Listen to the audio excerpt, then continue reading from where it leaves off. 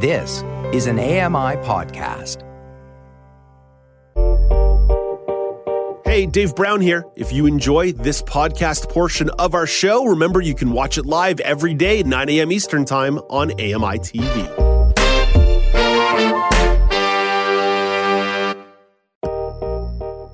Good morning. It's Friday, November 18th, 2022. Welcome to Now with Dave Brown, coming to you from on AMI TV. I'm Alex Smythe, in for Dave Brown. Let's hit those horns and go.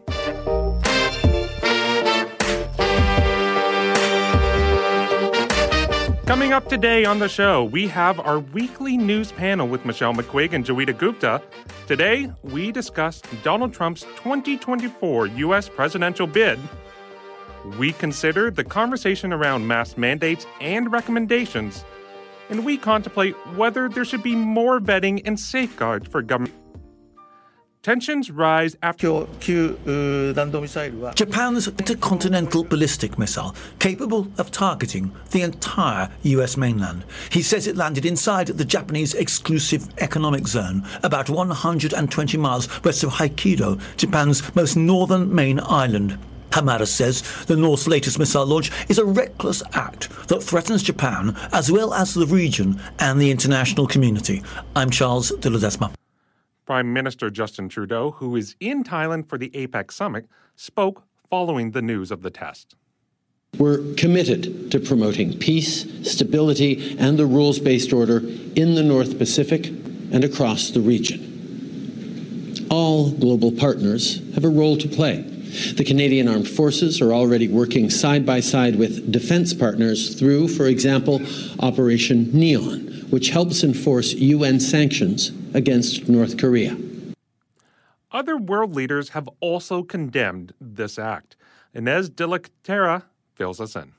Vice President Harris condemning North Korea's second major weapons test this month. We strongly condemn these actions, and we again call for North Korea to stop further unlawful, destabilizing acts. New Zealand's Prime Minister Jacinda Ardern calling for the complete denuclearization of North Korea, while Australia's Prime Minister Anthony Albanese said the test was recklessly threatening our security. Inez de la Catera, ABC News, at the Foreign Desk. Staying on the international front, a Dutch court has sentenced 3 men to life in prison for the intentional downing of Malaysian Air Flight 17. Karen Chalmers files this report. The presiding judge, Hendrik Steenhuis, announced that defendants Igor Girkin, Sergei Dubinsky, and Leonid Harchenko were found guilty for the murders of 298 people. 2 of those found guilty were Russians, and the third was a pro-Russian Ukrainian separatist. 1 Russian was acquitted because of a lack of evidence. In the courtroom, some families of victims blinked away tears as Steenhuis highlighted how their lives were changed forever on that day. Piet Ploeg, who lost family members in the downing of Malaysian Airlines flight MH17, said he believed in the court system. Justice for me is when an independent court gives its verdict. Dichmar von Boetselach, who spoke on behalf of the prosecutor, said all defendants were equally responsible. In our opinion, they did it together and both have a different role, but not one is less than the other. I'm Karen Chamas. Now back here at home, senators have passed the bill of the National Dental Plan benefit. Nicole Reese has the latest. The dental benefit was a compromise between the Liberals and NDP as part of the supply and confidence agreement that will see the New Democrats support the minority government until 2025. Families with a household income lower than $90,000 who do not have private insurance can apply for up to $650 per child under the age of 12. A spokeswoman for the Health Minister, Jean-Yves Duclos, says the portal to apply is expected to open on December 1st. Nicole Reese, The Canadian Press. Now, Twitter's turmoil continues as staff firings and resignations grow. Jennifer King has more.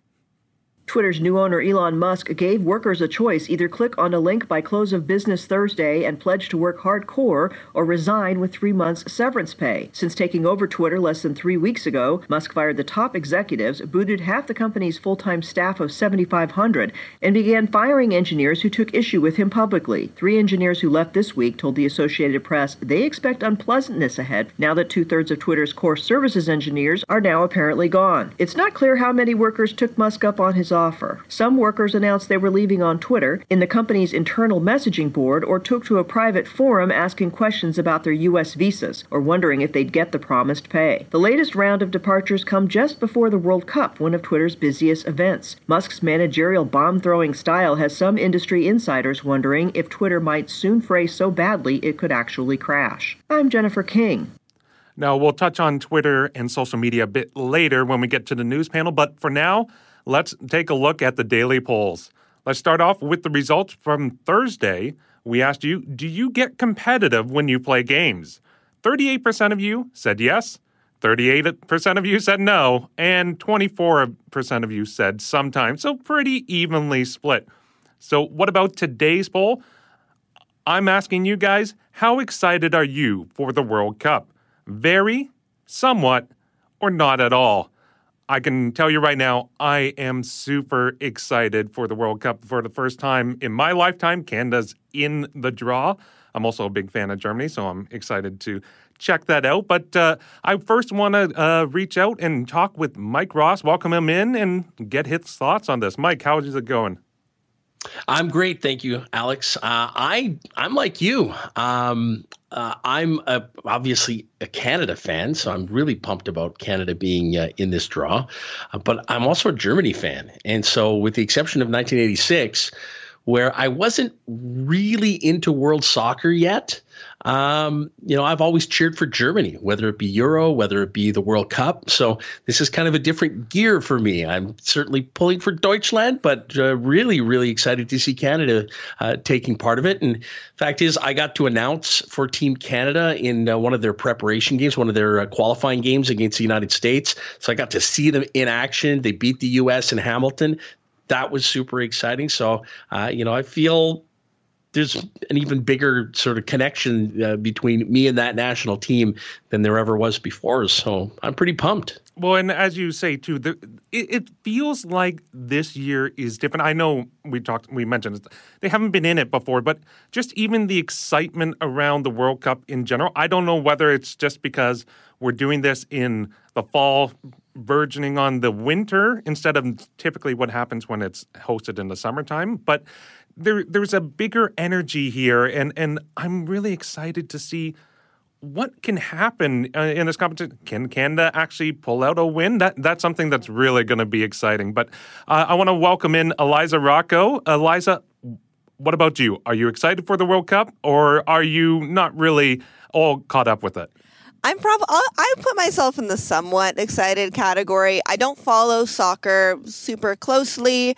My dad would be very ashamed of me saying that. He is a huge, huge soccer fan. But soccer is just one of those sports that I just don't follow very closely. However, like we all said, Canada being in it for the first time since, 1986? That is so, so exciting. And the thing I love the most about sports is in big competitions like this where there's a lot of pressure or playoffs or anything like that, that's my favorite kind of sport, as I'm sure it is for most people. So I am pretty excited. This is also one of the first times I used to be a server, and I used to have to work during the World Cup, and that wasn't so fun. So now I am excited to be going to the restaurant and be served during the World Cup instead. It should be a much more fun experience. Yeah, exactly. You get to be on the other side of it. You're not busting your butt trying to serve all these people at 8 a.m., trying to get them all their foods and drinks. Yeah, it's going to be a much more fun one this year. So I am looking. Maybe I put myself in that very category actually, because I am. The more I talk about it, the more I'm looking forward to it and cheering on Canada, of course. Yeah, me and Mike are getting you hyped, obviously. Yeah. Well, the great thing is the first game starts Sunday, and we want to hear from you. So our poll is available on Facebook at Accessible Media Inc., and you can also vote on Twitter at Accessible Media. But for now, let's head back to Mike, who has a look at the weather. Thank you, Alex. This is your AMI National Weather Report from Environment Canada. And we'll begin in St. John's, Newfoundland, where there's a mix of sun and cloud today, showers beginning this afternoon, and a temperature steady near +4. Halifax has a mix of sun and cloud today and a high of +3. Montreal, mainly cloudy, and a few flurries beginning this morning, expecting about 2 centimeters in total. Your high is 0, the wind chill -8. Ottawa, a few flurries, 2 centimeters in total, your high 0. Your wind chill this morning is -9. In Toronto, it will be a mix of sun and cloud with a high of +1, the wind chill -7. Thunder Bay, Ontario is mainly cloudy with a high of -5 and the wind chill there -15. In Winnipeg, cloudy this morning and then some snow. Not a lot, though, by Winnipeg standards. Only 2 centimeters coming your way today. And the high is -7. The wind chill this morning -24. That will go up to -14 in the afternoon. In Saskatoon, a mix of sun and cloud today with a high of -7. The wind chill this morning -20, -15 this afternoon. In Calgary, sunshine and a high of -1. The wind chill -12 this morning, -6 this afternoon. To Edmonton, sunny and a high of -2. The wind chill will be -14 this morning, -5 this afternoon. In Yellowknife, cloudy and a temperature steady near -7. The wind chill sits around -13. And into British Columbia, Vancouver will be sunny with a high of 11. Victoria, same thing, sunshine and 11 degrees. And that was your AMI National Weather Report from Environment Canada. Thank you very much, Mike. And, as it is the trend this time of year, Vancouver, Victoria, it's when they get the envious weather. Coming up next, we kick off our weekly news panel and discuss Donald Trump's 2024 U.S. presidential bid.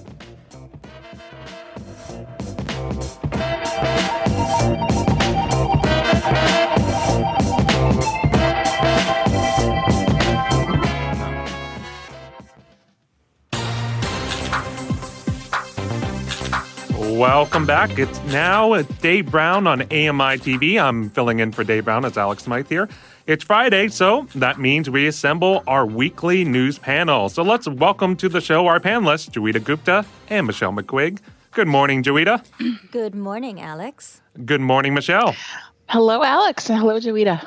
So we'll start off with with Donald Trump. The U.S. midterm elections have just concluded, and while some races are still being decided, including a Senate race in Georgia, former President Donald Trump has officially announced his plans to run again for president in 2024.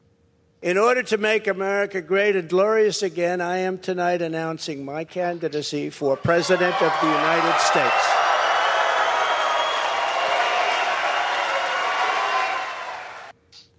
Now, so Joeita, you pitched this topic. Why did you want to explore Donald Trump's latest presidential bid? Mostly because I came across a very pithy headline in The Economist, which says Donald Trump wants to make America great again. I just wanted an opportunity to say that on air. Nice. But beyond that, I think it is worth contemplating his rather turbulent 4 years in office and the fact that he's not exactly been out of the spotlight in the years after his term in office. Donald Trump was, you'll forgive the understatement, a deeply polarizing figure, and I think he really changed how politics is and was conducted in the United States. So why is he back? What does it mean that he is once again putting forward a bid to reclaim the presidency of the United States of America? Is he likely to be successful? What do the recent midterm elections indicate about Donald Trump's probable success rate? And of course, it has been an extremely eventful 24 months or so. We've had the pandemic, we've had economic issues, we've had the war in Ukraine. So even stepping outside of the Trump candidacy and campaign, I would be interested to know what issues, and I know it's hard to say 2 years ahead of time, but I would be interested to know what issues will take center stage in this next presidential election. Yeah, well, this is one of those things that, as we mentioned, it's like they're still kind of tabulating some of the results. There's going to be a Georgian Senate runoff, so it's so early to announce the candidacy. But Michelle, I want to go to you. What did you make of his announcement? To be completely honest with you, I'm a lot more interested in the response to the announcement, or what it's been so far, than the announcement itself, because this was basically the least surprising headline in quite some time. He was widely anticipated to announce a bid. The big question was going to be around timing. And that, I think, is one of the really interesting aspects of this, because he did decide to make it against advice from others before all the midterm results have been settled, Alex, like you said. He's opted to go ahead and do it anyway, even though it was actually kind of an embarrassing turn of events for him. The midterms had a lot of people who were heavily Trump endorsed, even sometimes picked personally by him. Those candidates, as a rule, fared very poorly, even in some high-profile races. You might remember the prospective Governor Dr. Oz. That did not happen in Pennsylvania. That was one of the races where Dr. Oz had been a candidate who was picked by Donald Trump and heavily promoted by him. He went and stumped for him. That didn't happen either. Same for Governor of Arizona, Kari Lake. Recently was defeated after a really close race, but she did go down. And that was the trend all across the board. So I think people are reacting with a bit of surprise and skepticism about how he's going to pull this one off again, given all the tumult that surrounded his last presidency, the reception that his handpicked slate of candidates are receiving now, and the perception that perhaps he may be a bit of a drag on the brand. That said, this is both Donald Trump and the United States, and I have learned the hard way not to ever count anything as impossible.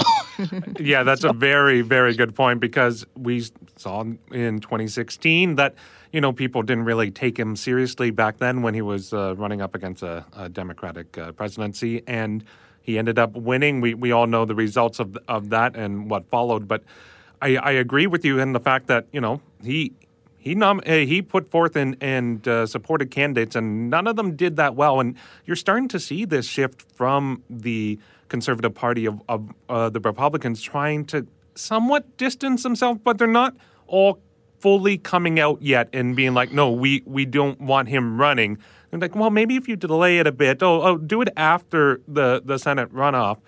That just kind of seems to be showing that, okay, we understand you still have a grip on a lot of the base of the party, but we also don't fully trust your support is really going to lead to us getting the win in Georgia. Joeita, what do you make of it? One of the things that's interesting about this is that it was a very low energy announcement. I was watching it and I was thinking that, Donald Trump sounds like he's sick with the flu or something. Like, he really didn't seem to be able to hold the room or capture the audience. It was interesting that he doesn't seem to have a lot of support, as you pointed out, Alex, within the party, with several prominent Republicans being absent.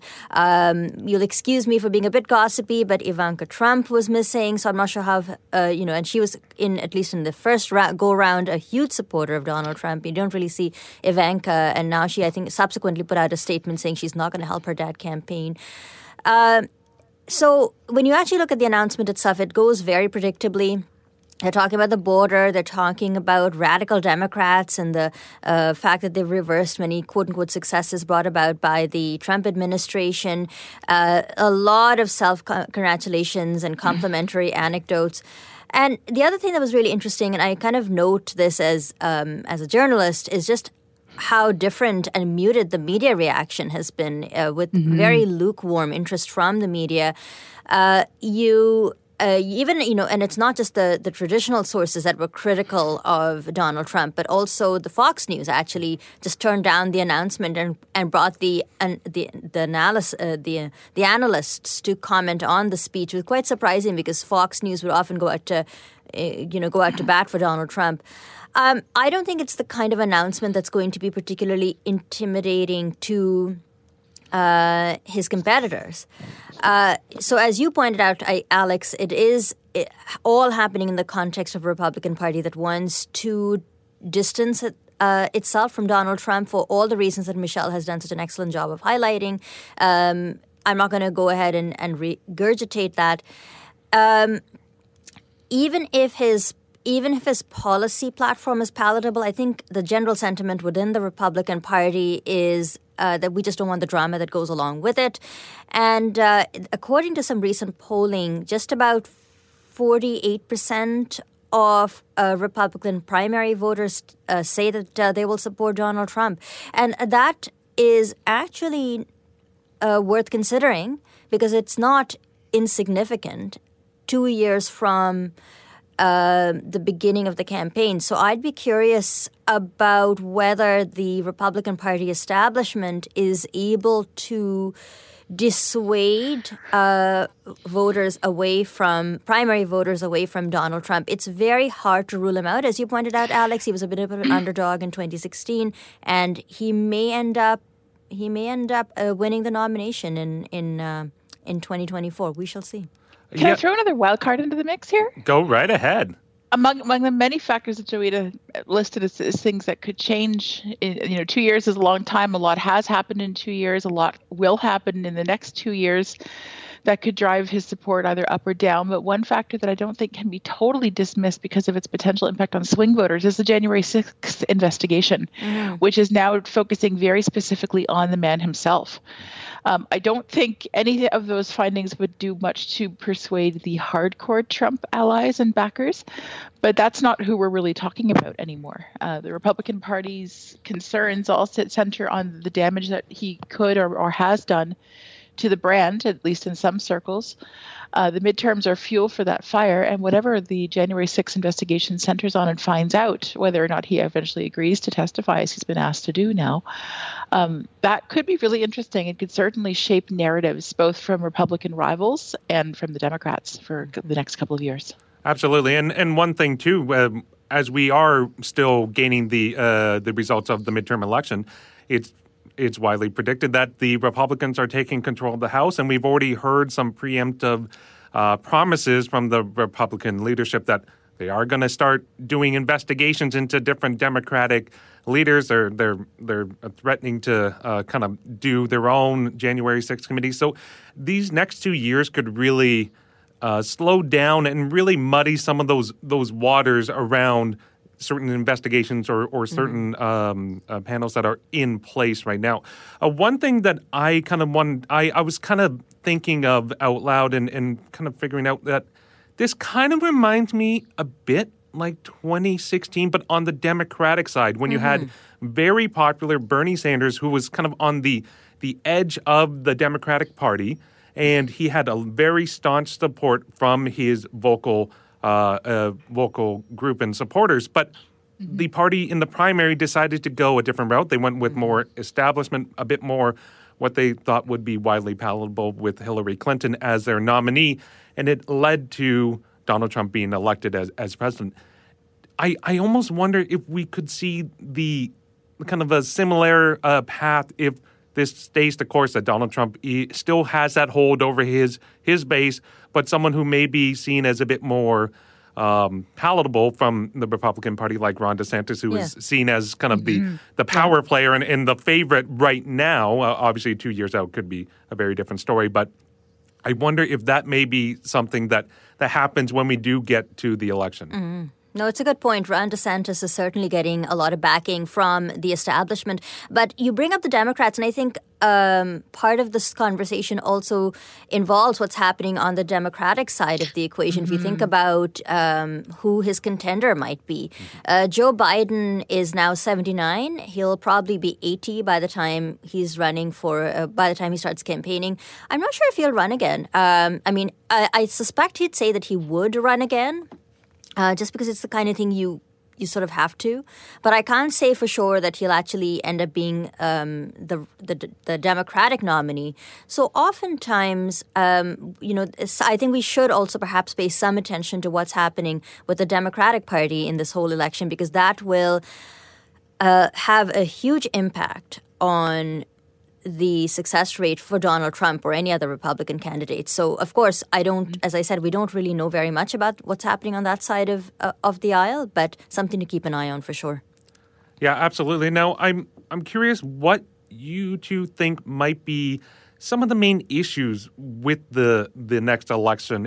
We saw with the midterms, abortion rights seem to be really front and center, even though polling didn't fully suggest coming into the midterms that was going to be a primary factor. But in the exit polling, that was one of the biggest issues. So what do you think the issues at play for the next election will be? Can I borrow from James Carville for a sec? Absolutely. It's the economy, stupid. I think that's going to be the thing for the next couple of years, especially given all the inflation rhetoric that's already happening. Until we see a dramatic and sustained turnaround on that front, I really can't imagine that not being a huge, huge issue. Abortion rights, I suspect, will also continue to be dominant because there's still so many courts that are maneuvering around that issue, whether they're blocking state bans or upholding them in some cases. It's still very much a hot button issue, and I think that's going to be a big one. But I think another one, honestly, is just going to be I think there's going to be a lot of patriotic discussion around America's place in the world and what kind of nation and figure the United States cuts in the international scene. For better or for worse, I do think those are going to be themes that come up. Absolutely. Joeita, I'll give you the last word on this topic. It's hard to say what the issues will be in 2 years' time. But yes, I agree with Michelle. I think the economy is likely to be a big one, especially if things continue along the same trajectory. You've mentioned abortion, so I won't reprise that argument. But also just what what the United States' role on the international stage would be, especially if the war in Ukraine continues as it has. But really, it's hard to get into any sort of specifics about what the election issues might be outside of the economy and inflation. I hesitate to make any other predictions at the moment because a lot can and does change in 2 years, as we've all lived it, so we know it. Of course, this might just be a bit of cautious optimism. I'm hoping that we can genuinely put the pandemic behind us in the next 2 years. But if that doesn't happen, I suspect COVID-19 will continue to rattle around as something of an ongoing issue. Mm-hmm. Absolutely. Sure. So why don't we end the conversation there? So coming up next, we consider the conversation around mask mandates and recommendations. This is the Now News panel on AMI TV.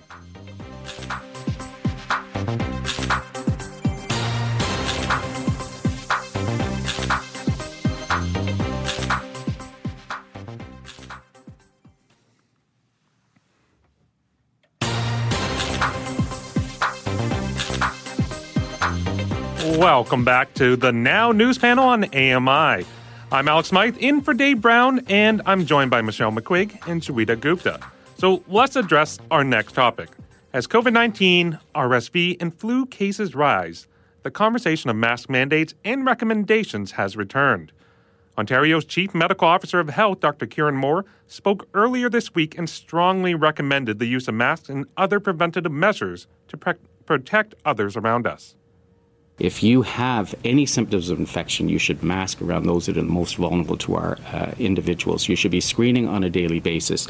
Good hand hygiene is going to be exceptionally important with RSV and influenza. It's a call to vaccinate against influenza and COVID, as there's no vaccine against RSV. We need to protect our health system. We need to protect each other. And it's really getting back to all of those basics. Despite his recommendations, Ontario Health Minister Sylvia Jones says that masking is a personal choice. I think that what we are seeing is people who are making determinations based on their personal circumstances. Personal choice is important here, and we should not be passing judgment on people who wear a mask or not wear a mask. Alberta Premier Danielle Smith says that masking is a choice as well, and that the province will not mandate masks. Anyone who feels comfortable to wear a mask should wear a mask. That should be a personal choice, and anyone who wants to make that choice, I support them.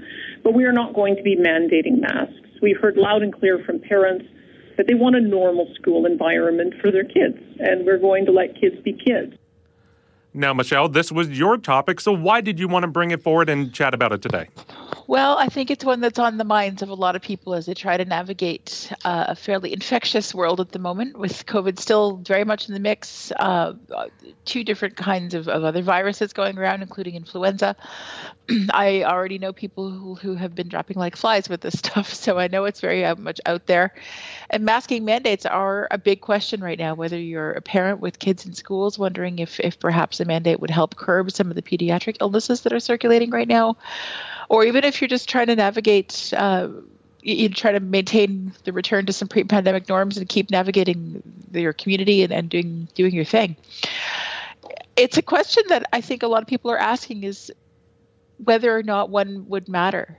Some people are very much of the opinion that people need to be told if they're going to wear a mask because they're otherwise just going to ignore it. And other people say, well, even a mandate is likely to just be ignored because people are sick of this and it's a personal choice and all the rhetoric that you've been hearing over the past few clips. So it's a very active debate, and I thought it would be a good chance for us to dive in and explore some of the factors that are at play as governments decide what route to go on this one, because no one has really fully committed either way, except for Alberta. Yeah, absolutely. And as you mentioned with the clips, it's right now we have Dr. Kieran Moore saying, no, masks should be, it's strongly recommended. That's his medical opinion. But then you have the policy side and saying, well, it's a personal choice. It's this tug of war right now. Joeita, I'm curious. I want to find out from you. How do you feel if there would be a return to a mask mandate here in Ontario? Honestly, I'd actually welcome it. I think I would even go so far as to say that I am quite relieved if they were to bring back a mask mandate. I'm not sure how successful they'll be in enforcing that and how much compliance there'll be. But speaking for myself, I would certainly welcome it.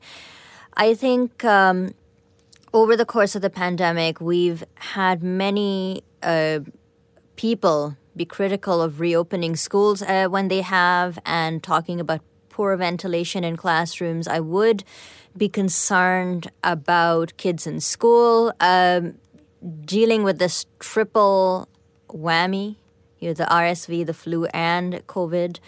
But we also need to remember that for the populations that have always been vulnerable, they're still at risk, whether it's the elderly or chronically disabled people or chronically ill people. They've never really been able to put the pandemic aside.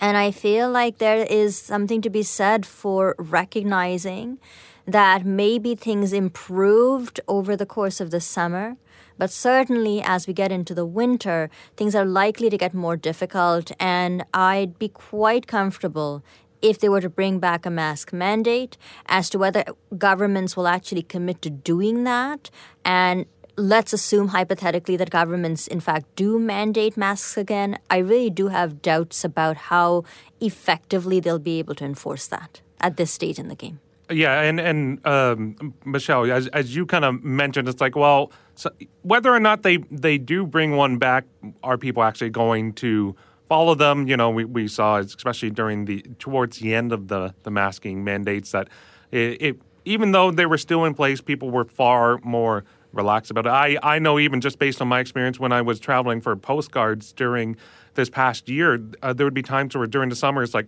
oh, there's still a mask mandate here at this airport, and there was a couple that I went to, but you looked around and there was very few people in certain areas wearing masks, and I found it very fascinating. And I ended up asking someone at the Charlottetown airport that, why is no one wearing a mask? It's like, oh, well, in this section, it's actually regulated by the province. And the province is, like they said, it's now a choice. But you go through security here, then that's the federal side, and then you have to wear a mask.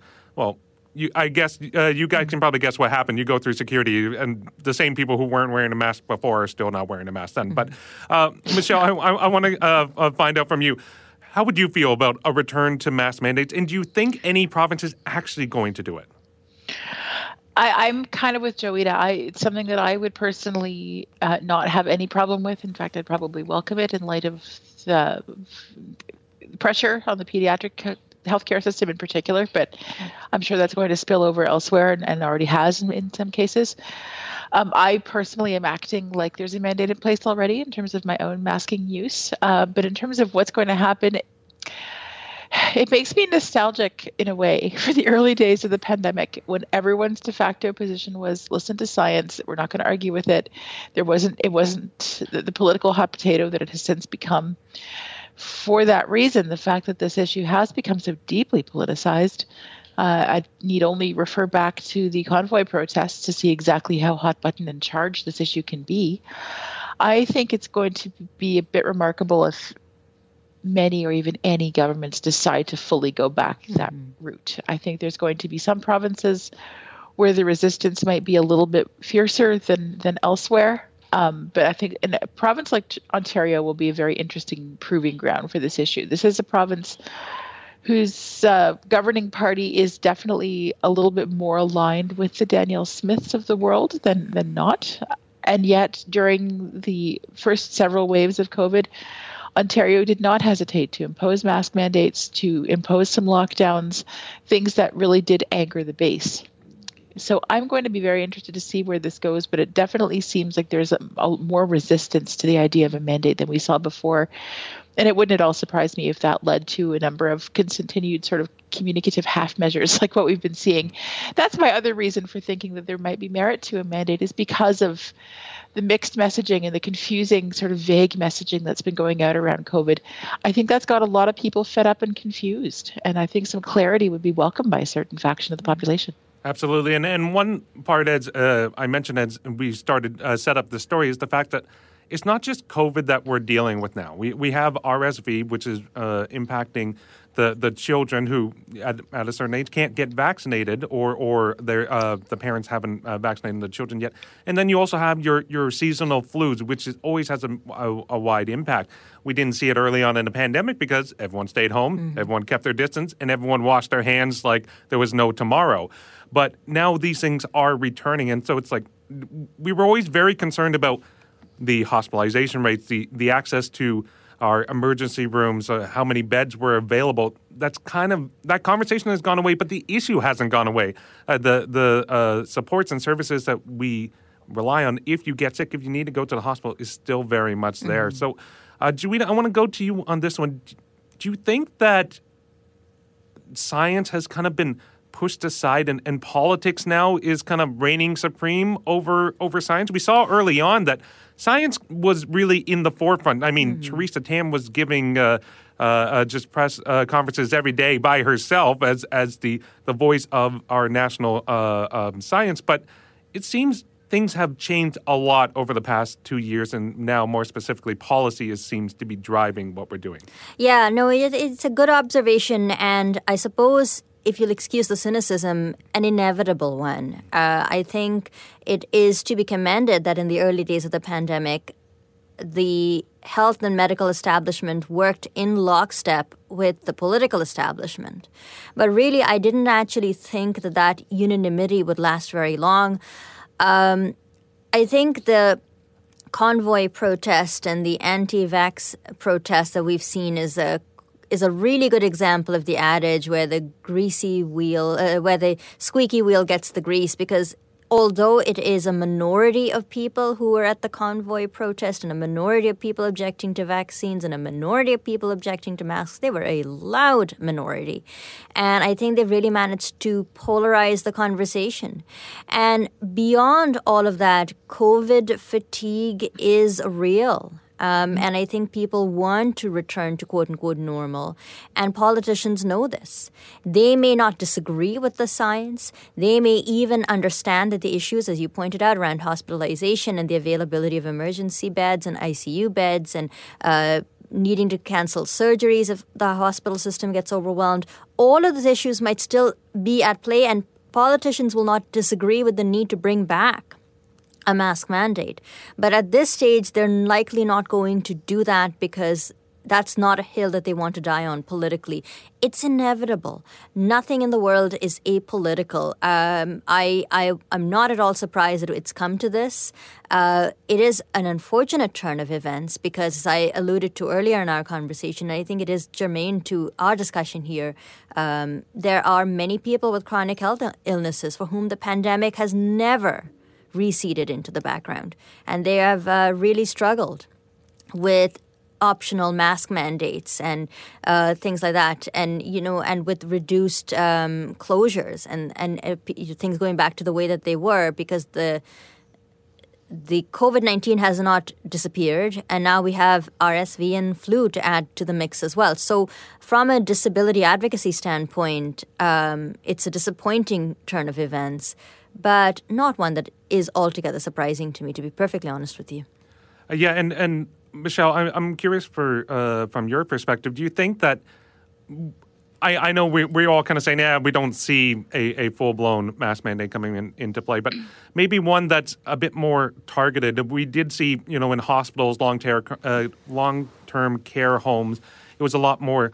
It was around a lot longer. Some have returned in certain situations. Do you foresee that being more of a model going forward, that it's going to be very targeted? It's not going to be very broad, that all public places need to have one? I do think as I kind of alluded to before, I think governments would try basically any alternative to imposing a full-fledged mask mandate, and the only way that were to happen, in my estimation, is if the pressure on the health system just got to be unsustainable. Define unsustainable as you will, though, because there are people right now who argue that the status quo is unsustainable and has been for quite a long time. So I don't know where those thresholds would lie. But yes, I could absolutely see governments playing with basically any and every alternative to a widespread full-on mask mandate. And a targeted model would make a certain amount of sense. Where I think that could be interesting is what targets they choose. I think LTC homes are going to be a relatively low-hanging fruit that people won't necessarily argue with too much. But if you start getting into say, like places of worship or schools, places that really touch people's everyday lives, sporting events, for instance, would be another one that I think would draw a lot of public ire. But that might well be something that might be more of an acceptable risk for certain governments, I would think. Well, and the thing is, too, one that was in place for a long time was on airlines, on planes and things like that. Whereas, the argument was it was more really a perception, because planes had some of the best filtration systems for air, and it was a bit of a lower risk environment compared to some other ones that may seem safer, but actually had poor ventilation and could lead to more infections. But we'll leave the conversation there for now. So coming up next, we contemplate whether there should be more vetting and safeguards for government officials and politicians on social media. This is Now News Panel on AMI TV.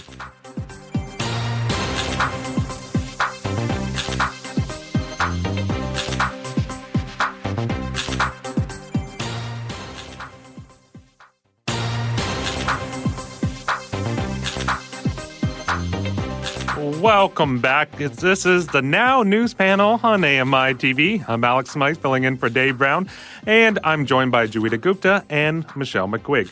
We've got one more topic to discuss, and this one was my selection for the week. So we all know there is a lot of misinformation online, especially when it comes to social media. This week, a post went viral about 15,000 protesters in Iran being sentenced to death. It even got Prime Minister Justin Trudeau tweeting it, but then deleting it in response to the fact that it was deemed to be false information. So, Michelle, I want to start with you. When social media does a great job, it connects people, it allows us to get that immediate response, but it can also complicate things when it serves as an outlet for official government messaging and policy. So, when it comes to government officials and heads of state, should there be more vetting and safeguards to avoid this type of situation in the future? In the climate we're in, I think you can never have too much vetting or too many safeguards in a case like this. Where I hesitate to weigh in, though, and criticize the existing practices is that we simply don't really know what they are. We're inside baseball a little bit, where I don't know what the practices are, who is in charge, what the vetting process actually looks like. I will say that this particular claim that was erroneously retweeted had been circulating in some circles that I'm sure would have been deemed pretty credible by the average vetter. So I can see how this one came about, and I'm sort of reluctant to draw fire on the existing practices without knowing more about what they are. But I definitely will say that the risks of navigating social media and not falling prey to disinformation seem to be escalating almost by the week, it seems. And Twitter and all the drama unfolding there since the Elon Musk takeover has really been a microcosm of the broader issues, I think, as people try to fight misinformation and disseminate accurate ones. We now have questions about which accounts are real or verified or not, which is for muddying the waters even further, especially for those of us in fields like ours. So it's quite the thicket to navigate at the best of times, even with vetting in place and with staff on hand to help with this kind of process, as I think this story illustrates. Absolutely, and as you mentioned, like this fact and this figure was actually circulated by some news sites as well. So it's not just that this was heads of states and celebrities. It was also news organizations saw this and they were publishing it as well. Yeah. So there is. This was not a stat pulled from a YouTube video. Exactly. There was a bit more, seemingly a bit more credibility to this number. Joeita, I want to bring you in on this. Do you think there should be more vetting, more safeguards in place, especially when we're talking about politicians and heads of state? Yeah, I mean, the short answer is, of course, there should be more safeguards in place and more processes to vet information before it's retweeted. But I think Michelle makes a really good point where we don't really know what those processes are. I mean, I said to my husband in a very tongue-in-cheek sort of way, really, Justin Trudeau hangs around on Twitter and retweets. Surely he's got bigger fish to fry. He's the prime minister of the country. I mean, I don't even know who it was that retweeted that tweet. Was it Justin Trudeau, or was it one of his staffers who had access to his accounts? We really don't know about the process, so we don't really have too much information about what those safeguards would look like or what the processes would be. But the general idea remains the same. Fact check your information. See if it comes from a credible source. Double check to see if it comes from multiple sources. And I think there's always a good case to be made for training politicians and their staff on the use of social media, not just the who, what, when, where, and how, but also just thinking through questions of credibility and making sure you're putting out factual information, which I think we've made the point adequately, has become more and more of a problem with the spread of misinformation and disinformation. So, yeah, I mean, there's certainly a case to be made for greater social media literacy, for greater safeguards. But I will say I don't feel like this issue is surprising, obviously, but also I feel like people retweeting false information used to be far more common than it is now. I do think over the years there's been greater attention paid to providing credible information, and I think many heads of states or politicians or public figures have become more responsible about social media use. This is likely a mistake, and I'm sure some heads will roll, but it's not. I would say in general, if you look at the trend, it's probably people are more responsible than they were maybe 5-6 years ago. Yeah, Can I just go ahead. Go ahead, add Michelle. to that? What I found interesting on this issue is similar to the Trump announcement, is more the response than the fact that this tweet was issued in the first place. Misinformation happens, mistakes happen.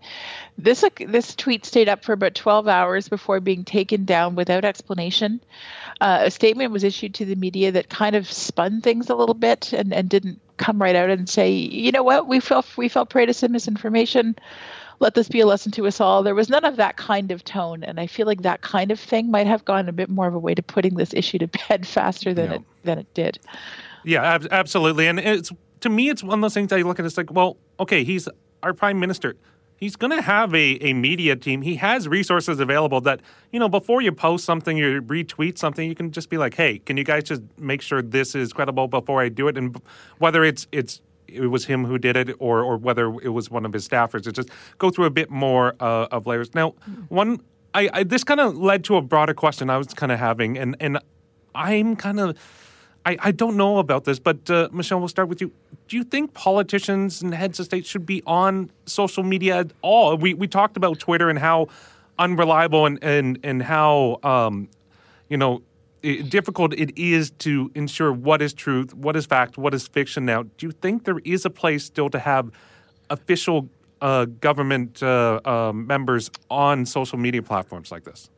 I do, and I always have. I'm for the sake of expediency, let's pretend that the Twitter of today is the Twitter that we've always known, which it's not. Sure. But in the early days, when politicians really started to adopt Twitter more widely, there was a lot of praise for what it could do for political engagement, for the kind of access it gave ordinary people to their civic leaders. the kind of dialogue it could foster. And some of those things really did come to pass. I don't necessarily think it was all sustained, but it did happen. To say nothing of the fact that politicians are people too and need sources of information like the rest of us. Twitter has been a pretty valuable tool in facilitating communication with politicians. It's been a very, very helpful tool for the media and has been a great way of disseminating and receiving information and tracking down sources. And on the political realm, it was an efficient way of communicating. So there was a lot of value in it, I think. So I wouldn't never be the one to say, no, I think no politician has a place on Twitter. I think we would need to have conversations about ensuring the integrity of a certain platform, however. And I think that's a bit beyond our scope. Yep. And Joeita, I want to let you weigh in on this. You got about a minute to respond. Well, to be honest with you, you're not going to be able to stuff this particular genie back in the lamb. I think it's pretty much a given that politicians do and will continue to make use of social media. As to whether or not they should be there, in all honesty, I feel like it's a question we should have asked ourselves 10 years ago. Politicians have used this as a way to connect with their base and to an extent circumvent the traditional media. Rather than having a press conference where they might get asked tough questions, now they're putting things out on social media. So it does give them this access to their base without having to necessarily be critiqued by the media in the same way. It doesn't take away from approaching social media with integrity. It doesn't take away from the arguments around, preventing misinformation and disinformation. But I also caution against making this about the kerfuffle at Twitter at the moment. That is a whole other story in and of itself. But if it wasn't Twitter, then it would be a platform. Apparently something called Mastodon is gaining ground on Twitter. So if people leave Twitter in droves, something else will take its place. A lot of the young people that I surround myself with are apparently on something called Discord. And that's where they get all of their info. So social media is here to stay. Politicians will be a part of that zeitgeist. And I think it's inevitable, again, that you're going to have some information over social media, and there will probably be some mistakes as well along the way. Absolutely. Well, that's all the time we have. It was a great conversation on 3 different topics. So thank you, Michelle, and thank you, Joeita, for chatting with me today. Thank you. Take care, everybody. So that Michelle McQuigg is the news editor at the Canadian Press, and Joeita Gupta is the host of The Pulse on AMI Audio. So we want to hear from you guys at home. Make sure to connect with us on Twitter, even though we just spent the last 5 minutes talking about Twitter and how unreliable it can be, at Accessible Media, and on Facebook at Accessible Media Inc. You can also give us a call at 1-866-509-4545 or email us at feedback@ami.ca. So, and don't forget to give us permission to play comments on the air and we will be back in a minute. We got the sports news update with Brock Richardson. You're watching Now with Dave Brown on AMI TV.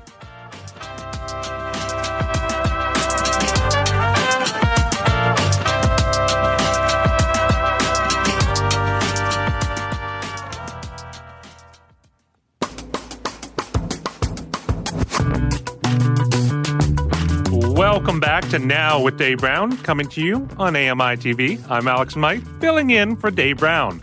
It's Friday, November 18th, 2022. Coming up on the second hour of our show, Karen McKay from the Center for Equitable Library Access tells you about this year's winner of the Governor General's Literary Awards. And Michael McNeely shines a spotlight on actor Toby Jones in his upcoming film, Empire of Light. But first, we'll bring in Mike Ross, who has your regional news update. In British Columbia, where BC's new premier is set to be sworn in today on the traditional territory of the Musqueam First Nations in Vancouver. The swearing-in ceremony for David Eby will be conducted by Lieutenant Governor Janet Ostom at the Musqueam Community Centre instead of the typical location at Government House in Victoria. The 46-year-old father of 2 will be taking the reins from Premier John Horgan after tackling some top issues like money laundering involving casinos, restructuring of the ICBC, and housing policy reforms. Eby says one of his top priorities will be transforming Vancouver's downtown east side from a neighborhood of desperation to one that is healthy and safe.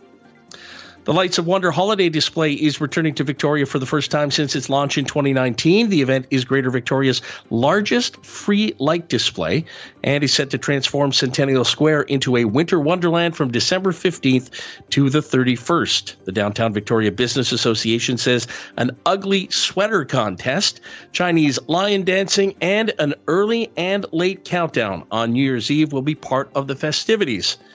A silent disco and a booth that will accept donations for local charities will also be features of the free event. To the prairies, Manitoba still among the highest COVID-19 risks in Canada. The province is at a severe COVID-19 threat level for the third consecutive week, according to combined hospitalization and wastewater estimates. Tara Moriarty, co-founder of the COVID-19 Resources Canada Research Group, says recent spikes in transmission of the virus in Manitoba follow surges in Ontario and Quebec. The Manitoba government says it will issue a combined COVID-19 and respiratory virus report later today. For the second time in a decade, the Alberta government has fired the governing board of its health service and replaced it with an administrator. Premier Danielle Smith says Dr. John Cowell will take over the duties of the Alberta Health Services Board, effective immediately. Smith says he will begin to fix pressing concerns in the system, including a lack of doctors, long surgical wait times, ambulance bottlenecks, and overcrowded emergency wards. Opposition leader Rachel Notley says the decision will add more confusion to the system at the expense of dealing with emerging problems, particularly overcrowding in children's hospitals due to a surge in viral respiratory illnesses. In Ontario, parents are preparing for a weekend of uncertainty as another possible strike by education workers looms. The Canadian Union of Public Employees has said 55,000 of its workers will walk off en masse on Monday if a deal isn't reached by 5 p.m. on Sunday, a deadline the government has agreed to. Several school boards have said learning will move online next week in the event of a walkout by the union, which filed strike notice earlier this week after talks with the province broke down. It would be the second time the workers, which include educational assistants, early childhood educators, and custodians, have gone on strike this month. To Quebec. 2 Quebec men will appear in a Gatineau, Quebec courtroom today after they were charged for allegedly breaking into a safari animal park and killing 3 wild boars and 1 elk. Provincial police say Matthew Goddard, 47, and Jeremiah Matthias Polson, 21, were arrested November 10th inside Omega Animal Park, about 130 kilometers northwest of Montreal, and allegedly caught with 4 animal carcasses in their vehicle. The 2 have been charged with willfully killing animals kept for a lawful purpose, breaking and entering, illegally transporting firearms, and unlawfully firing a firearm during a break and enter. And in the Atlantic region, the police force in New Brunswick's capital is hoping to arm all of its officers with body cameras by next year. Fredericton Police Chief Martin Godet has asked the city to earmark $60,000 in next year's capital budget for the purchase of 48 additional body cameras to bring the total in use to 60.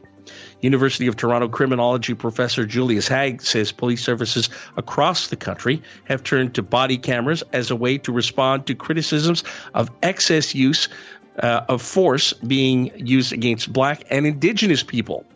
He says it's not clear yet if body cameras have changed police behavior, noting that adopting new technology doesn't require forces to make systemic changes.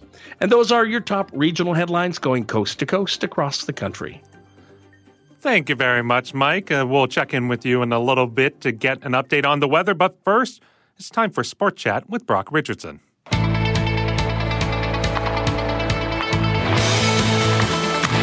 Good morning, Brock. How's it going? I'm doing well. How are you? I'm doing well. You know, my first day in the hosting chair. I'm enjoying it so far, and I'm ready to talk some sports with you.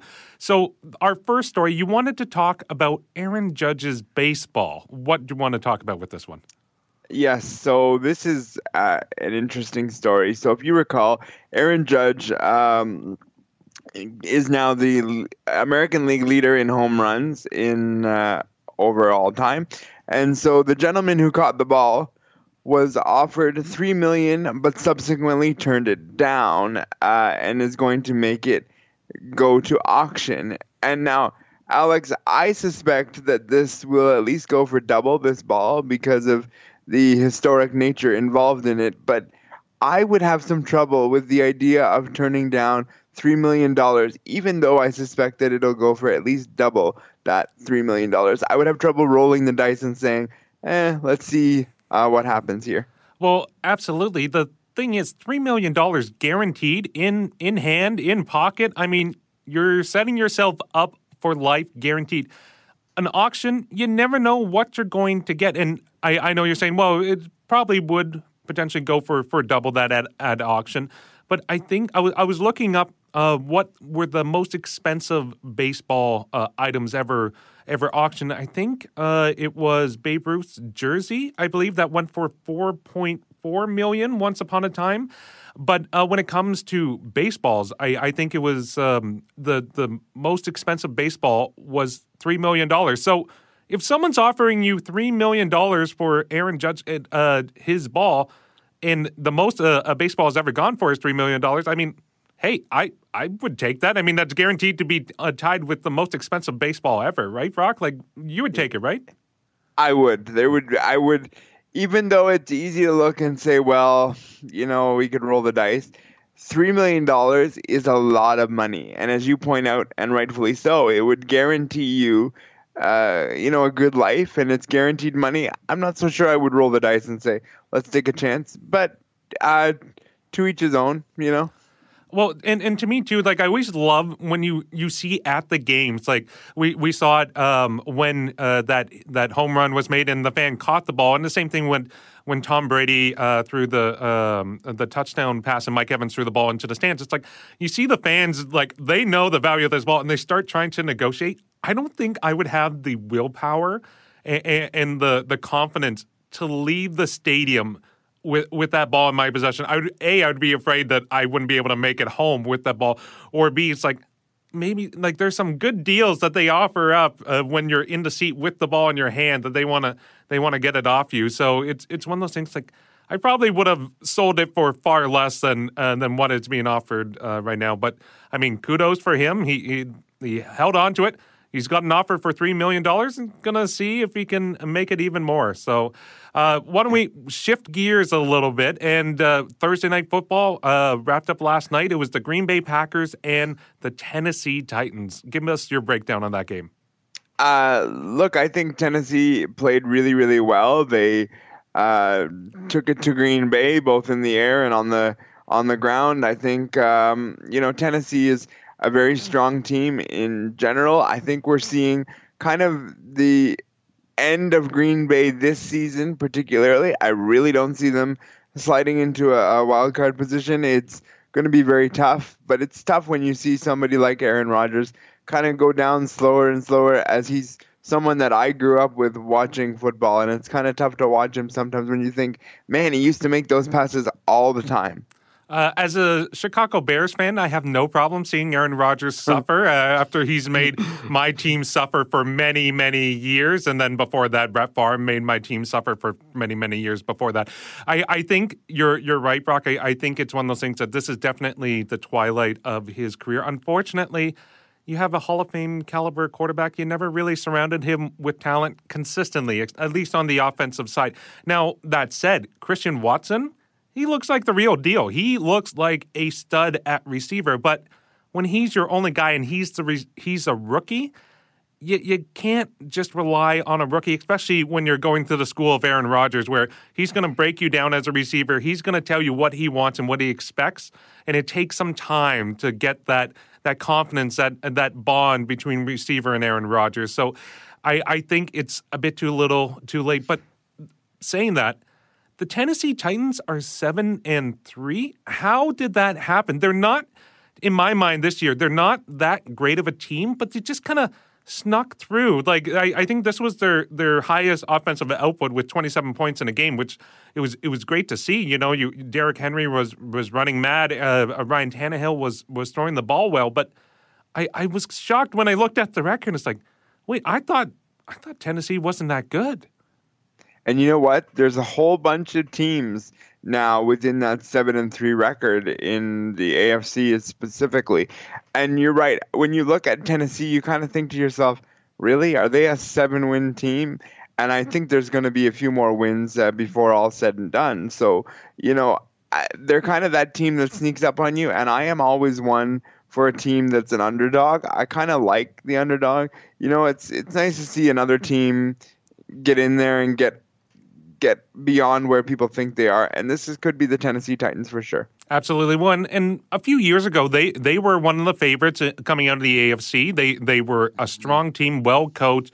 I mean, anytime the team has Derrick Henry, they're almost unstoppable. And Ryan Tannehill just wouldn't really turn the ball over. Now, he did have an interception, but it's a consistent style of play, and it's a smart style of play. They weren't always flashy, but they were consistent.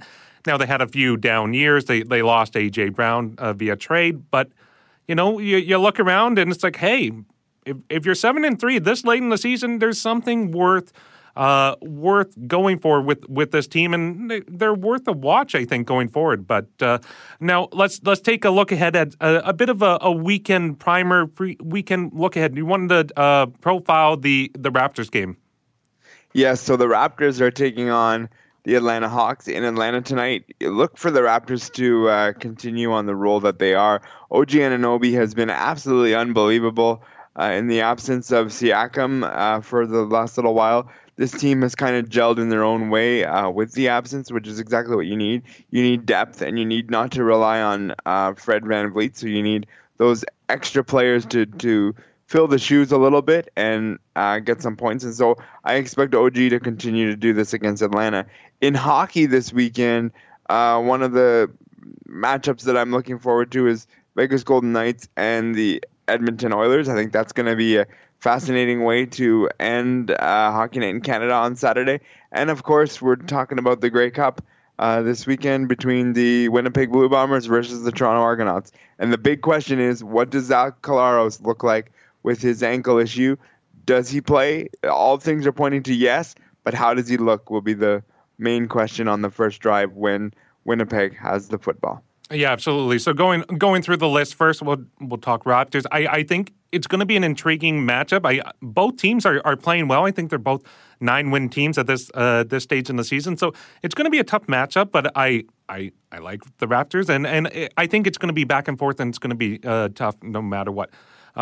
Going to Edmonton, oh sweet Edmonton. You get your heart set, and you just kind of want them to.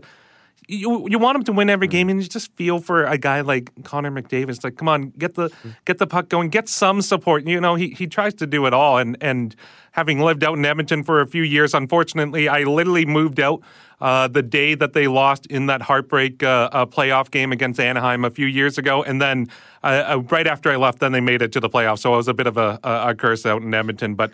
The Vegas Golden Knights, they're a strong team. They're a quiet, sneaky team that's playing well. They got a lot of star power on that team, so I think they're going to do quite well. Another hockey one I'm almost kind of shy to profile is my Sens are going to be playing the New Jersey Devils. I think they're going to get smucked. The Devils are one of the best teams in the league right now, so hopefully, the Sens can turn it around some point soon and gets their young talent going. But yeah, the Grey Cup, I think that's going to be so interesting because, as you mentioned, Zach Collaros, he's dealing with an injury. If you compare these two teams healthy, I mean, I don't think it's really much contest. Winnipeg would dominate, and especially too, you look at the awards. Winnipeg was well represented with the coaching, with Zach Collaros, and defensive awards as well.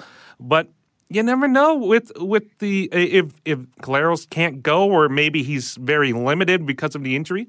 Maybe does Toronto sneak one out? I don't know. But and finally, the other sports news, as we mentioned, as part of our daily poll at AMI, at Accessible Media and at Accessible Media Inc. on Facebook and Twitter, is the World Cup is starting this weekend. Are you excited, Brock? Are you going to be watching all the games? Yes, I will be watching as many as I can.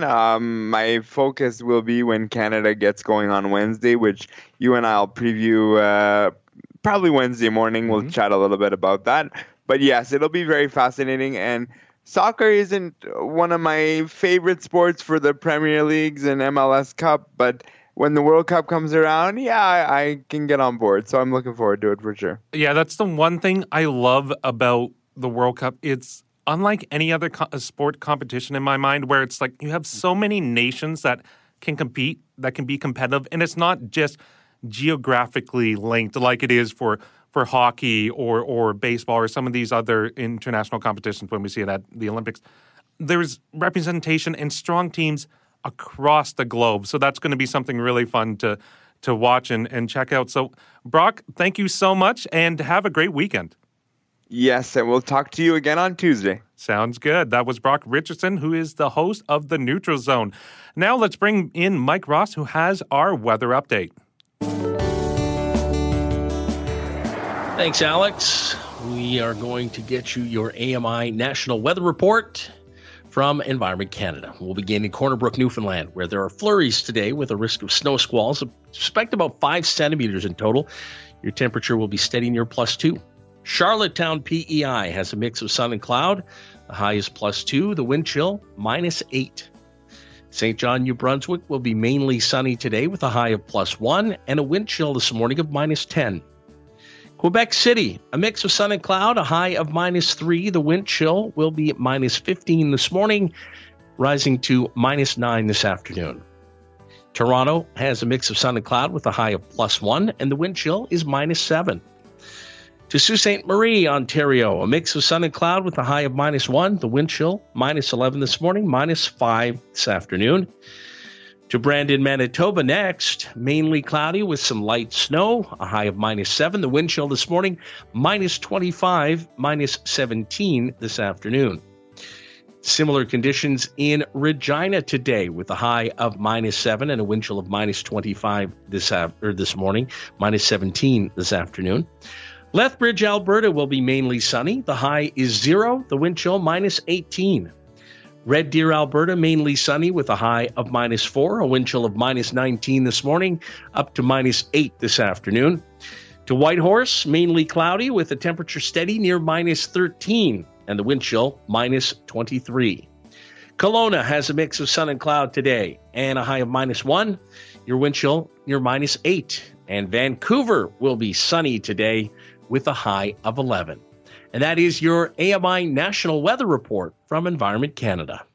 Thank you very much, Mike. We'll talk to you a bit later when we do the roundtable, but I do not miss those November days with -20 wind chill.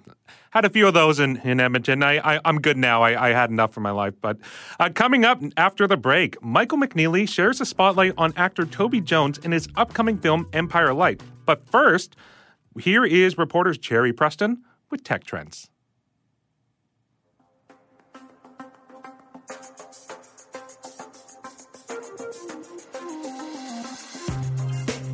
The FTC says American consumers have collectively lost $6 billion over the last 4 years to scammers who impersonate legitimate businesses and organizations online. Claire Rosenzweig is with the Better Business Bureau. Scammers are going to try to use your emotions against you so that you react and give them what they want, which is usually your money or your personal information. Amazon's Dharmesh Mehta says about half of the impersonations that his company sees have to do with fake order confirmations. Looking like you bought something online or in a store and pretend that you need to urgently contact customer service, and they'll give you a link or a phone number to try and contact them. He says be wary of numbers you don't recognize, and when in doubt, just call customer service. You go to Amazon.com or use the Amazon app. With Tech Trends, I'm Sherry Preston, ABC News.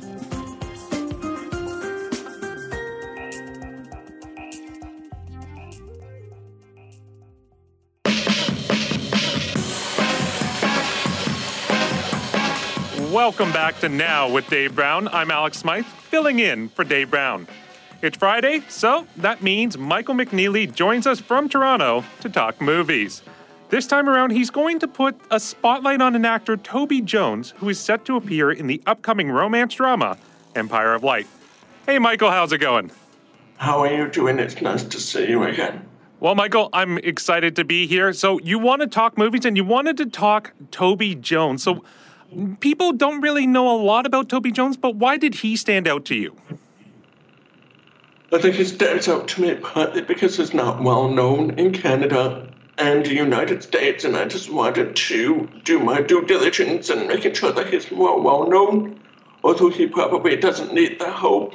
He has won a lot of awards, including just a distinction in acting excellence in Britain. He has been making movies, or been in movies, since the beginning of the 21st century. And so, I think even if you don't know him, you've seen a movie with him in it. He's been in Captain America, he's been in The Painted Field, he's played Darby in the Harry Potter movies. So you definitely have heard him or seen him. If you are able to see him, you would recognize that he has a distinctive facial appearance. That means that he's not necessarily a conventional, attractive man, but I am sure he's still attractive in many ways. He just stands out based on his appearance being different than the norm. Absolutely, and you list some of the movies that he is well known for. That when I looked up the name, because obviously the name wasn't familiar, those were the ones that immediately jumped out in my mind. And he's been described as a bit of a character actor. Can you tell me, first off, what do you think that definition means, and why does it fit so perfectly for him? So, I think a character actor can be defined as an actor that plays a character that is distinctive, but is not the main character of a movie. So, I was talking to Andrika about this yesterday, and I was saying that, Tom Cruise is not a character actor. Tom Cruise exudes main character energy. You're watching Mission Impossible for him. But the character actor in the Mission Impossible movies may be Simon Pegg, who stands out because he's doing comic relief and he's doing the tech support. So, in the case of Toby Jones, he plays a lot of smaller characters in bigger blockbuster films, and they stand out because they actually took the time to give Toby Jones a character that he can play the hell out of. So it's not just a secondary character. It's not somebody behind the scenes. It's not an extra. It's a character that has some impact onto the storyline, and it's somebody that you will remember. Absolutely. Now, Toby Jones has acted alongside more reckonable names like Daniel Craig, Olivia Colman, and Colin Firth. Let's discuss some of the more notable roles starting with Infamous, where he was playing Truman Capote. Can you tell me a bit more about that movie? Yes, so he played Truman Capote just after Philip Seymour Hoffman played Truman Capote. I believe Seymour Hoffman got some Oscar recognition. But, it's the same that Toby Jones was late to the party.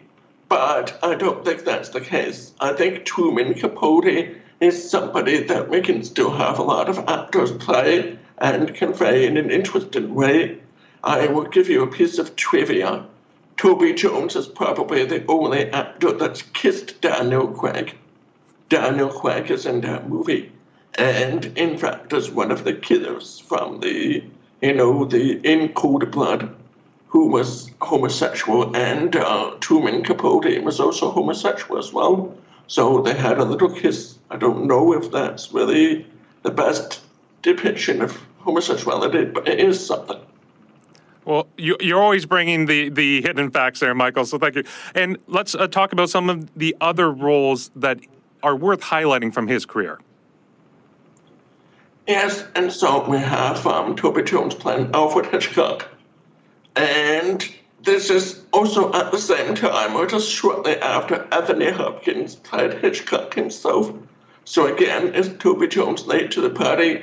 Yes and no. But Toby Jones does give Hitchcock a menace, an evil that is actually pretty true to form and pretty true to life of Alfred Hitchcock. Maybe one day we'll do a segment on Alfred Hitchcock, but let us say that he was not a very nice man. He definitely objectified and sexualized his actors, his women actors. especially Tippi Hedren, which is what this film is about.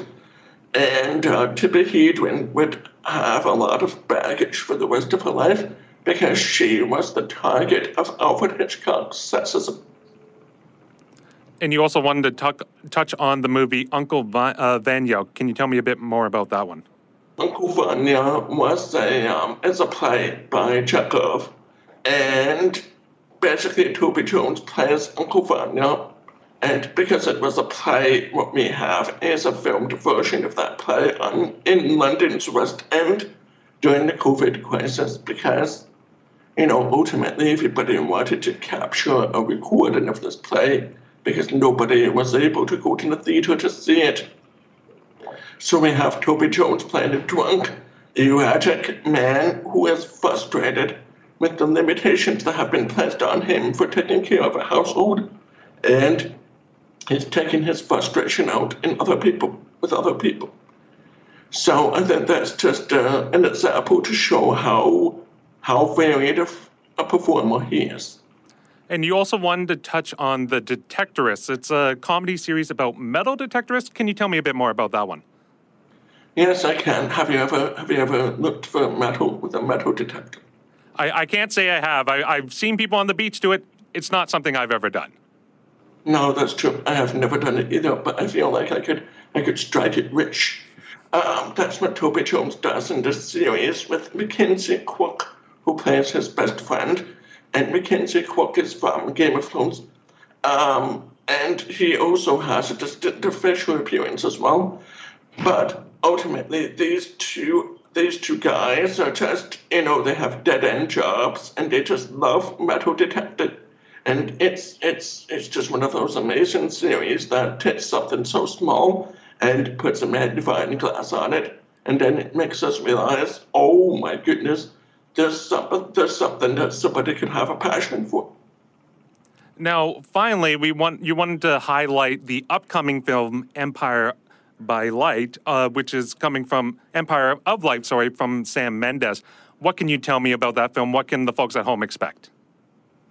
So that one is actually going to feature Olivia Colman, who is another character actor / main actor with lots of talent. And it's also going to have Michael Ward. So essentially, these two actors are going to have a romance. It's going to be an October-May romance because Olivia Colman is much older than Michael Ward. But Olivia Colman plays the owner of a fallen down movie theater that has seen better days. And Michael Ward is the new employee who is of a different race than Olivia Colman, and so they have to deal with racism in the 1980s.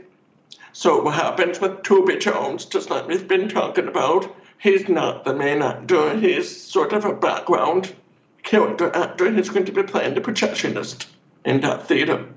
And so other than having you play the projectionist, Alex, I think Toby Jones will do a good job. Yeah, I think so, too. Now, he is campaigning for the Best Supporting Actor nomination at the Oscars for this role. Do you think he has a shot? I don't think it's this film that's going to give him that shot. I don't really see anything special about this performance. I mean, it's a Toby Jones performance that's going to do a good job. But, I mean, it's not something that is immediately given a Oscar vibe to. It's not a heroic role. It's not something that changes the history of the day. So I'm thinking, if Toby Jones gets something, it will be in recognition for his lifelong work, and hopefully he'll have a more juicy role, like Alfred Hitchcock or Truman Capote, to sink his teeth in very soon.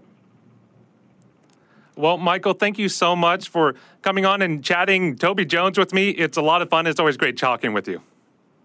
Thank you very much. And by all means, please share your favorite actors and characters with AMI, and we're always happy to look at them sometime.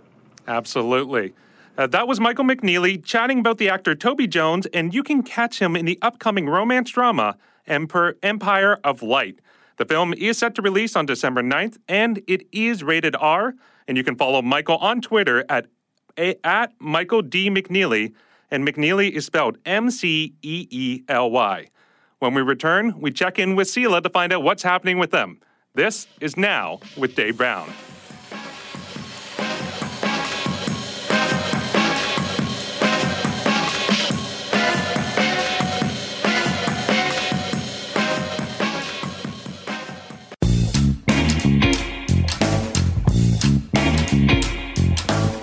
Welcome back to Now with Dave Brown. As you may notice, I am not, in fact, Dave Brown. I'm Alex Smythe, filling in for Dave as he takes a nicely deserved vacation. So it's at this time in the show, we like to do our roundtable. So I want to bring in Mike Ross, who is actually going to be leading this roundtable. Mike, how's it going? I'm great. Thanks, Alex. And today it's an interesting conversation that I'm really anxious to get your perspective on and Nisreen Abdelmajid's perspective on. A Valuable 500. It's a global business collective of 500 CEOs and their companies. And they recently listed the 10 most accessible cities in the world based on a survey of 3,500 tourists with disabilities across 5 territories. And those territories were the UK, Japan, China, the US, and Australia. And they looked at criteria like transportation. They looked at the proximity of accommodations to cultural attractions, shops, and restaurants. And they talked and then looked at the availability of information about accessibility. So I want to bring in Nisreen as well to join the conversation. Hi, Nisreen. Hi there. So I want to ask both of you, first and foremost, what is the most accessible place you've ever visited anywhere in the world? Alex, I'll start with you.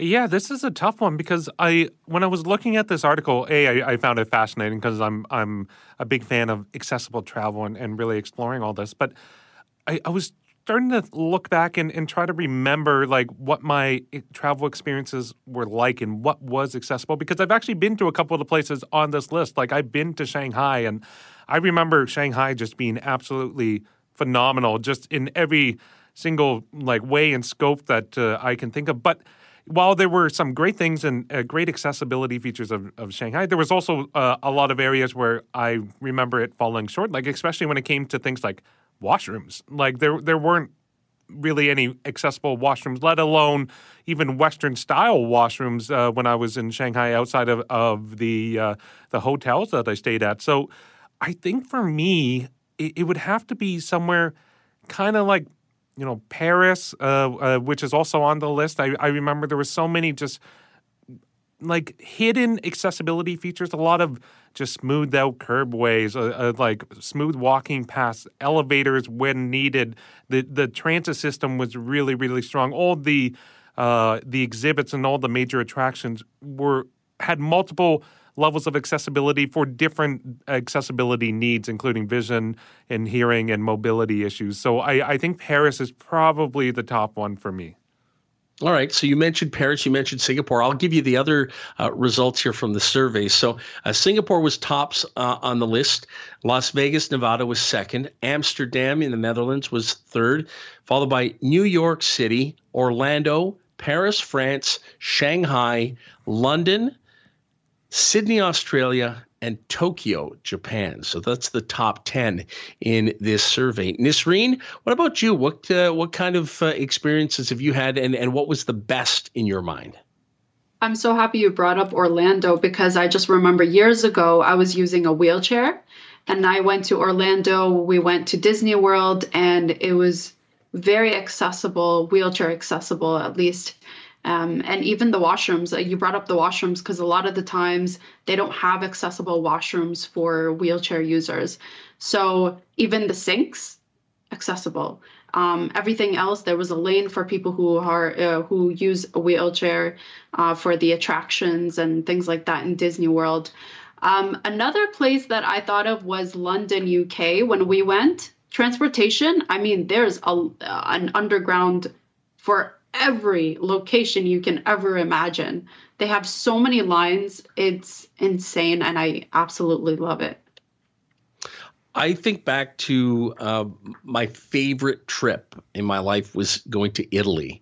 Loved Italy, loved everything about it. But I remember from an accessibility standpoint, things that sort of stood out that just were not great was just because of the age of the cities and the country. Made it very difficult for them, or in some cases, they just did not retrofit buildings. So accessibility inside buildings was a huge issue. I remember bathrooms being very small, showers being very small. So if you were someone who needed to have a sort of a roll-in shower, for example, if you're in a chair, or you needed a bench in a shower, that just wasn't happening in most of the places that we visited. And I think it had a lot to do with just the age of the country, the age of the infrastructure, and just either the inability or just refusal to address that. And in some cases, you've got heritage concerns where people are saying, "Oh, we can't do that to heritage buildings." Yet you see the heritage buildings in many parts of North America that are being retrofitted. So I do remember thinking about how challenging it could be in some of these places like Italy, like Spain. But I was happy to see that Paris made the list here as far as top 10 experiences for people. Alex, you've traveled a lot across Canada as well. Not a single Canadian city making this survey because Canada was not part of this survey. So they didn't include Canada. They had the U.S. as far as North America goes. What have your experiences been right here at home? Well, this is the interesting thing because we've had different accessible city awards given out across the country, I think through the Rick Hansen Foundation. And I remember when I was living in Edmonton, Edmonton was actually awarded for being an accessible city. And I was kind of like thinking to myself and kind of struggling with that a bit. It's like, okay, I get on some regards, Edmonton is a relatively flat city. There aren't really too many major like ups and downs, with the exception of the riverbank that runs through the city, but it's all the bridges and most of the city is on flat land. But it may be pretty accessible during the summertime and all the buildings and everything and the walkways, but come winter, it's a different story. And winters are long in Edmonton. I mean, I remember it would snow in June and snow in September. So you got a couple of months where there's a snow-free zone, because once the snow and the ice and everything takes hold of Edmonton, that accessibility really goes away, especially if you have mobility issues or if you have vision loss and you're trying to navigate a snow-covered or ice-covered sidewalk or bank, or trying to get onto the public transit. So there's a lot of pros with some of the places we have in around Canada. Even here in Toronto, there's a lot of positives. But there's also those little issues like with whether it here in Toronto with the TTC and the subway. It's like, yeah, it's great. The subway cars themselves are accessible, but a lot of the stations, there's no elevator. So if you use a wheelchair or if you have mobility issues, you can't physically get down into those subway stations. So it's these little half measures I find that are the problem, especially here in Canada. And certainly traveling to more remote areas in this country and going up to the northern part of the country. I mean, you're running into places that in some instances don't even have sidewalks, right? Never mind that a sidewalk might be blocked. There is no sidewalk, which makes getting around, that much more challenging. Absolutely. And it's unfortunate. I like to see and hope that it continues to move forward, but and improve as we carry on. But we'll just have to wait and see. But that's all the time we have on the roundtable. Mike, thank you so much for pulling this one out and leading this discussion. And Nisreen, thank you so much for chiming in. Thank you. That was Nisreen Abdelmajid and Mike Ross joining us for the now roundtable. And since there is no Ramya today, I will be doing the look ahead of what's coming up on Kelly and Company. So today they have John Beelard telling you about Notion, a service that uses AI to write your blog posts, job descriptions, and poetry. Karen McGee shares her impressions after attending the Paratough competition in Montreal earlier this month. Plus, starting in 2023, Amazon will start showing Goodreads reviews and ratings in their apps when searching for ebooks and audiobooks. Ryan Hui has the scoop on that. And all that and more is happening on Kelly and Company today at 2 p.m. Eastern on AMI Audio. And coming up next, Karen McKay from the Center of Equitable Library Access tells you about this year's winners of the Governor General Literary Awards. You're watching Now with Dave Brown on AMI TV.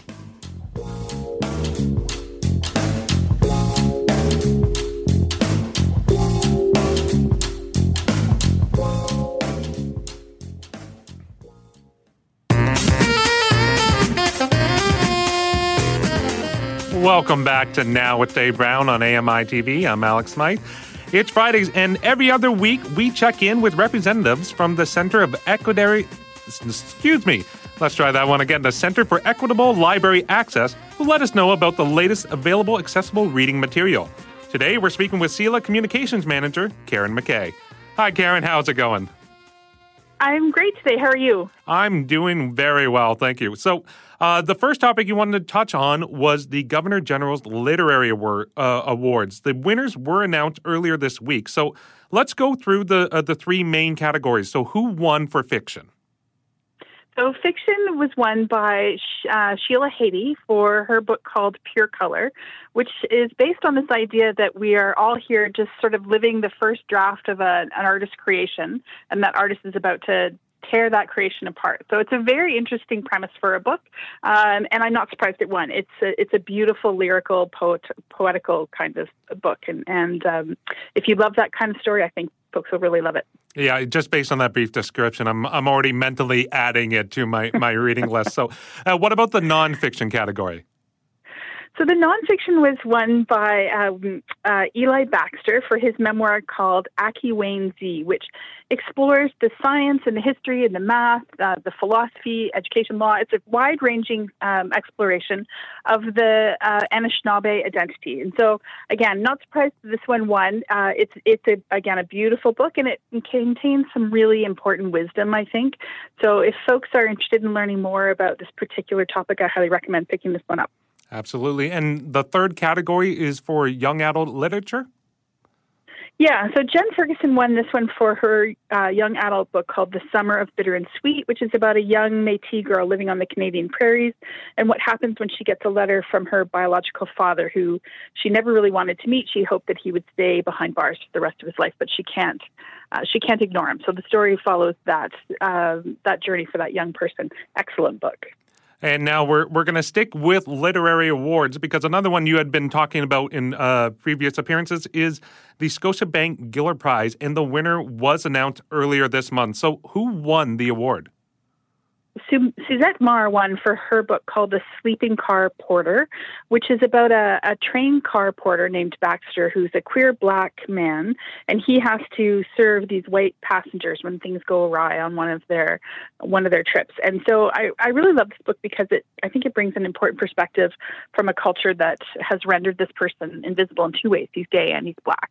Excellent book. And so people at home who are wondering, like, these awards, they also come with cash prizes as well. So how much does the winner get?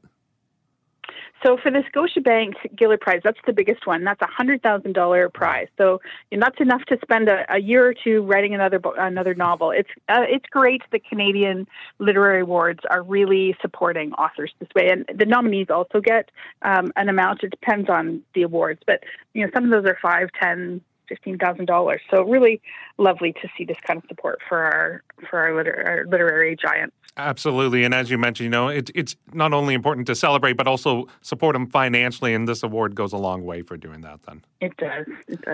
Yes. And now we move on. You always like to bring some featured titles of the week.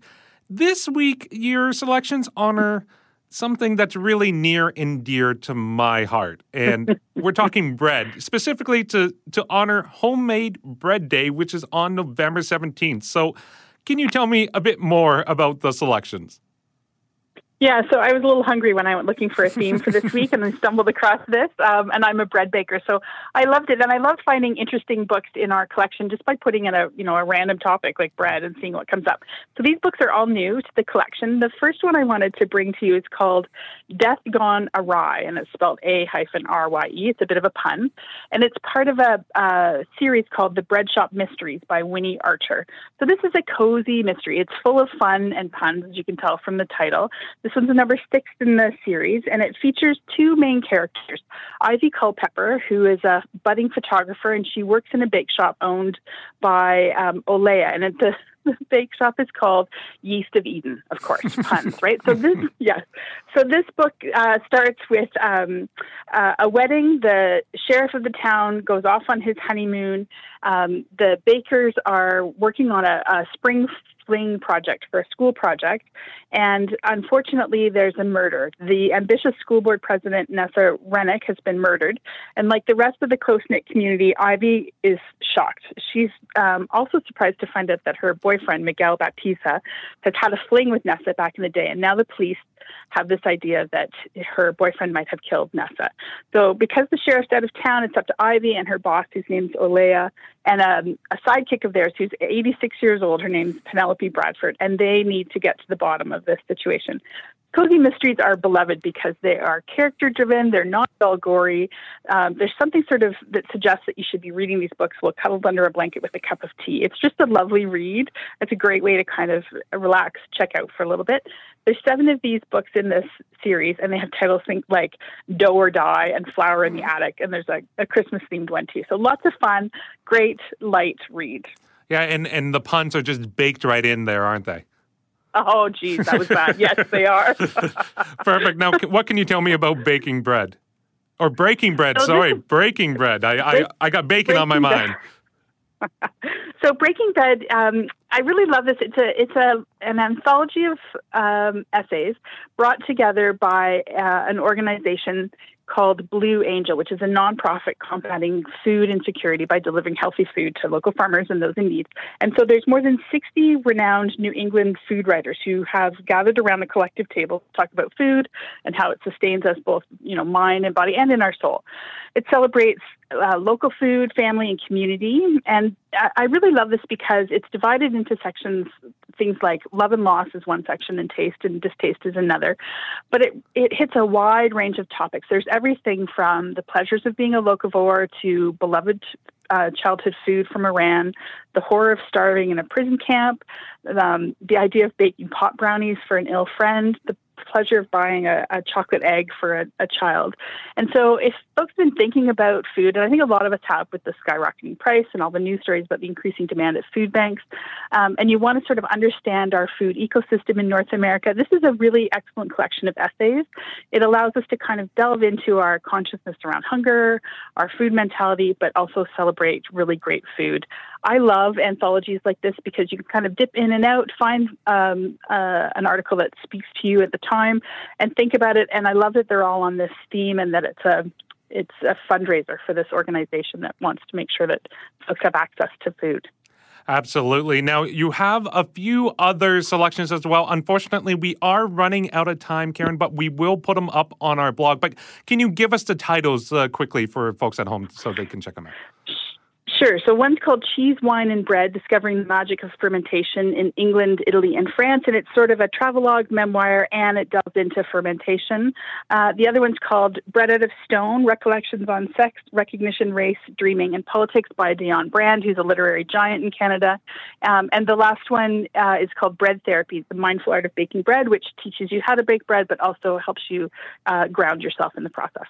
Karen, thank you so much. I'm starving now. I'm probably going to go eat some bread and read one of these books. So thank you and have a great weekend. Thanks, you too. That was Karen McKay, who is the communications manager for the Center for Equitable Library Access. You can follow Sela on Twitter at Sela Library.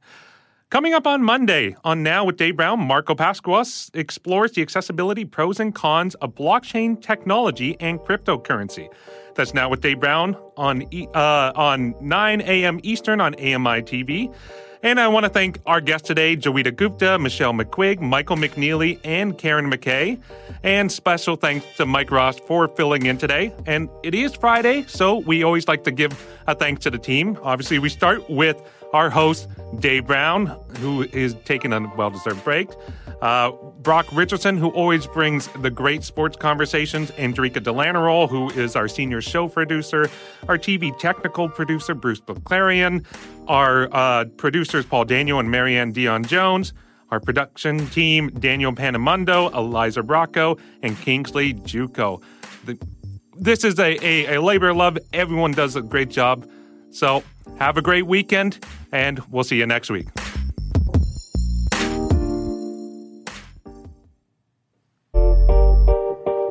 Hey, Dave Brown here. If you enjoy this podcast portion of our show, remember you can watch it live every day at 9 a.m. Eastern Time on AMI TV.